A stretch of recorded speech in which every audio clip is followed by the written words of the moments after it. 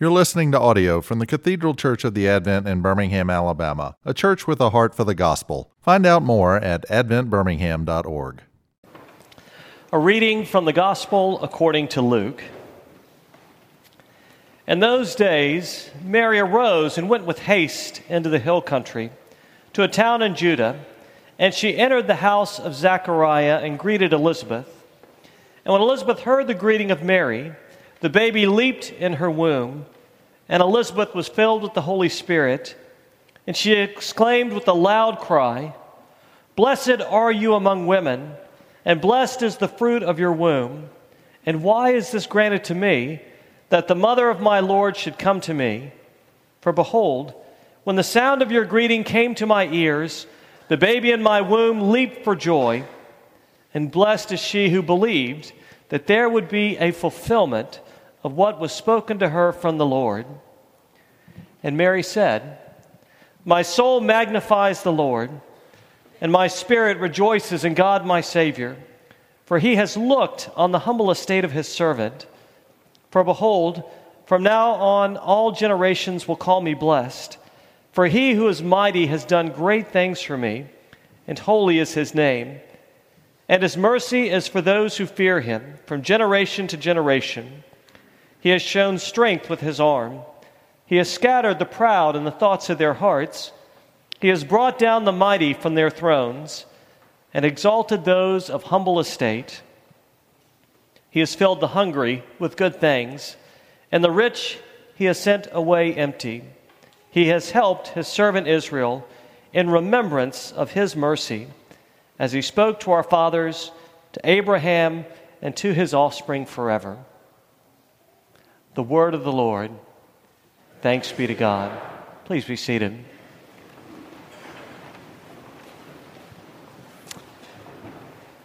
Heavenly Father, I pray at this time that ultimately, not my word, but that your living word, our Lord Jesus Christ, would go forth, and indeed that you would take root in our hearts, bear fruit in our lives, and bring the life and the salvation to us which is found in you. And it is in your name that I pray all of these things. Amen. I remember a story told by someone years ago, and it was told in the context of coming to worship, gathering on Sunday morning, and inviting us to think about the way in which we come to worship. What is our mindset? What is our disposition? Is there any expectancy as we come and we gather on Sunday mornings? And by way of exploring that, he shared an experience he had when he was flying one day. He flies often. Maybe I'm certain some of you do as well. And as he had already boarded the plane and was waiting for people to board, and he was thinking probably the same thing that you and I think when we are on a flight. I hope this is a boring flight. I hope that this flight is completely unremarkable, that it is mundane. Everything goes as expected, goes as planned. And he was, sort of flipping through his book, having no expectations other than this would be routine with nothing unexpected. And he said as he sat there, a young boy came onto the plane, and as he did so, he was excited. He was thrilled, and he was watching this encounter unfold, and the young boy was asking the attendants, he wanted to meet the captain. He wanted to see the captain, and quite frankly, he was persistent. He was not going to move on until he had opportunity to meet the captain. And they ushered him into the cockpit, and he met the captain. Did they still do this? And he got the wings. Did they still? I can remember when I was a kid. Not to sort of date or antiquate myself, but I don't know if they still hand out the wings. For y'all who are younger, if they don't, you're being cheated. But he said the young boy came out with a changed face and a set of wings. He had come and he wanted to see the captain. And I share that story with you that this man recounted because the lesson which I read from just a moment ago, and not just this portion of Luke's gospel, but certainly this season comes with a great deal of expectancy. There is a great deal of expectancy. And we certainly, if you read through the first chapter of Luke's gospel, you see the expectancy of the people, and there are so many things happening in the first chapter of Luke's gospel as God begins to fulfill his promises, as God begins to move in ways which are unmistakably his power, his grace, his might, his mercy coming into the world. And I ask you the question as we're gathered here this day, what is your mindset? What is the condition of your heart as we're gathered here today? Basically, I'm not hawkboxing you, but why are you here? It was some of you, perhaps it was required. It's the Christmas pageant, and that is why that you're here today. I'm fresh out of stones, so I'm not throwing stones at you. Some of you, it's Christmas time, and so we come to church at Christmas. Perhaps you come longing to hear a word of hope. Perhaps a word of encouragement, perhaps a word of refreshment that you're looking for and longing for today, perhaps a word of clarity that can come to bear on your life. If we're honest, perhaps you're hoping for a succinct word today as we're gathered here this morning. And what I would like to say to you, what is revealed throughout the scripture that we read this morning and throughout the witness of the Bible is that indeed God is a God who fulfills his promises. God is a God who comes to his people.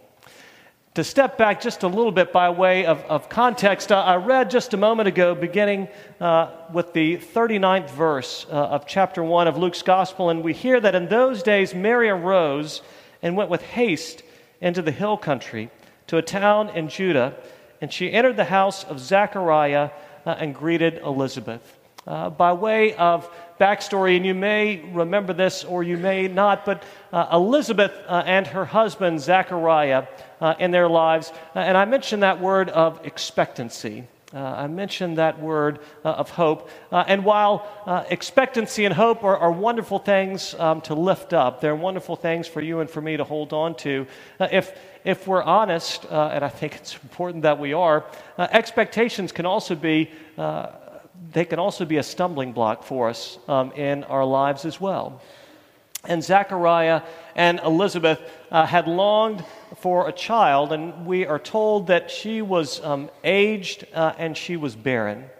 She had longed for a child. They had longed for a child. And I would imagine, this is my conjecture, but I don't think it's going out on a limb, that they had a certain amount of regret, a certain amount of disappointment, a certain amount of a sense of loss in life, that this which they had hoped for, had longed for, was never fulfilled for them. And yet we are told by Luke that they were a righteous couple.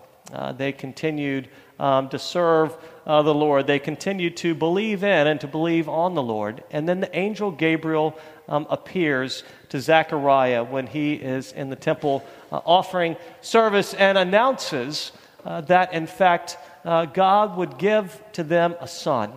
And God wouldn't merely hear that prayer. God wouldn't merely fulfill that prayer, but that their son would be great, that their son would be the one to go before and to prepare the way through his ministry of preaching, through his inviting people to repentance, that he would go before the Lord, that he would go before the Savior, that he would go before the Redeemer. Not only would they be given a son, we are told, but that he would be great and that he would prepare the way for the one who is to come. And if you remember the story, Zechariah at first is a little hesitant to believe, and we're told that he is struck mute for a period of time. I used to think that was a punishment. Now, though, I think, that'd be kind of nice to have a period like, basically, I'd love to help you, but I'm mute. I'll be back in a month.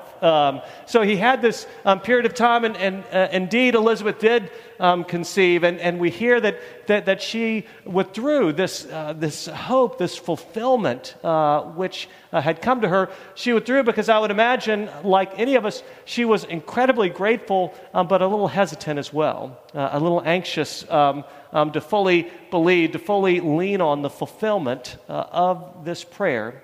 And then the angel Gabriel appears to Mary. You will have a son. Even though you are a virgin, even though you are betrothed, you will have a son, and he will be the one which God had promised. He will be none other than God himself, to come to ransom and redeem his people, to come and to shepherd his people. Shockingly, surprisingly, Elizabeth, aged and barren, conceives and bears a son, John the Baptist. Mary, insignificant seemingly and unknown, gives birth to the Savior. And it's in the midst of all of this context, all of the good heavens, myriad emotions which we'd be going through. Mary does the only thing that seems to make sense at this time. She gets up and she goes with haste to go and see her relative Elizabeth. And as she comes, we're told that the baby, that John the Baptist, leaps in the womb of Elizabeth as the greeting of Mary comes to Elizabeth, as the presence of Jesus comes into that home. And Elizabeth is filled with the Holy Spirit. It is poured out within her. It is poured out upon her. And when the Holy Spirit of God shows up, when the Holy Spirit of God enters her life, what comes out of it? Praise, joy, thanksgiving. Praise and joy and thanksgiving. Elizabeth marvels. She said, I'm overwhelmed. I can't believe that God would be so gracious to me, that I would encounter the mother of our Savior, that God would in fact appear to me, that God would in fact be present in my life, that God would involve me. And as I share that now, as I recount that now, as you might imagine, one of the things that I want to lift up to you, unmistakably and undeniably, is the good news that comes through Mary and Elizabeth, but also the good news that comes specifically to you and to me as well. Luke takes pains. If you read through, you see there's tremendous detail all throughout those first chapters of Luke's Gospel, but throughout the entirety of Luke's Gospel and on into the Acts of the Apostles as well. And Luke takes specific effort to give all of the specific details, the various players, the places that it happened, the time and history, so that we would know unmistakably that this happened. That God did indeed, as he had promised, fulfill his promises to come into the world as our Savior and as our shepherd. It's not simply a great idea. It's not simply a great story. It, in fact, was fulfilled. God comes into the world in a moment of time. He comes into the world of seemingly simple and insignificant people, that he might indeed be our Savior and our Redeemer, that he might indeed be our shepherd.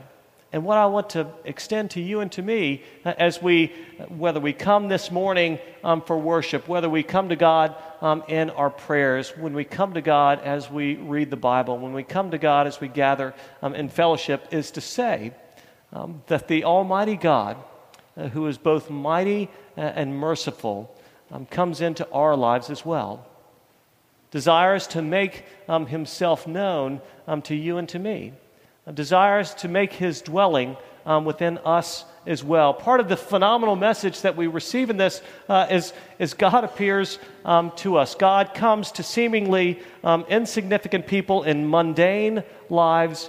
God desires that he would be with us. And we see Mary, we see Elizabeth responding with praise, responding with thanksgiving, responding with joy, that God is a God who fulfills his promises. He comes into the world in conception and through the cradle and to the cross, that he might indeed be our Redeemer, that you and I indeed might be his people. God fulfills his promises, and we see that he is gracious. We see that he is trustworthy. And finally, I share with you this. We see what it's dependent upon. It's not dependent upon yours and my perfection or best efforts. John the Baptist comes through a woman who was aged and barren.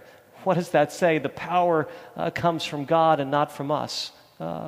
Jesus is given to Mary. The power and the purposes are coming from God and are dependent upon His might and His mercy in our lives.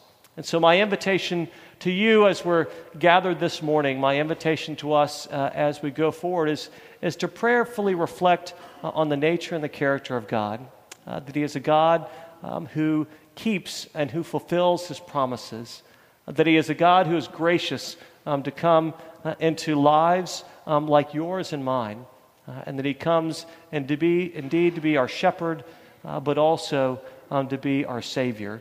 And as we hear that this day, let us pray. Heavenly Father, we give you great thanks and praise that you are not distant, you are not indifferent, but that you unmistakably enter into the world in the gift of Jesus, your Son, who is our shepherd, and through His cross and resurrection is our Savior. We thank you as well that through our Lord Jesus Christ, you promise not to leave us as orphans, but that you would indeed send your Holy Spirit.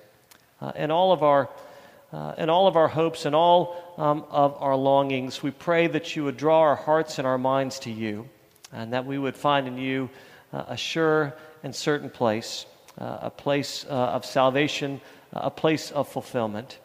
And this we ask and this we offer now, in the name of your Son, who is Jesus Christ our Lord. Amen. You've been listening to audio from the Cathedral Church of the Advent. If you live in Birmingham or find yourself visiting, we hope you will join us at one of our Sunday services. Find out more at adventbirmingham.org.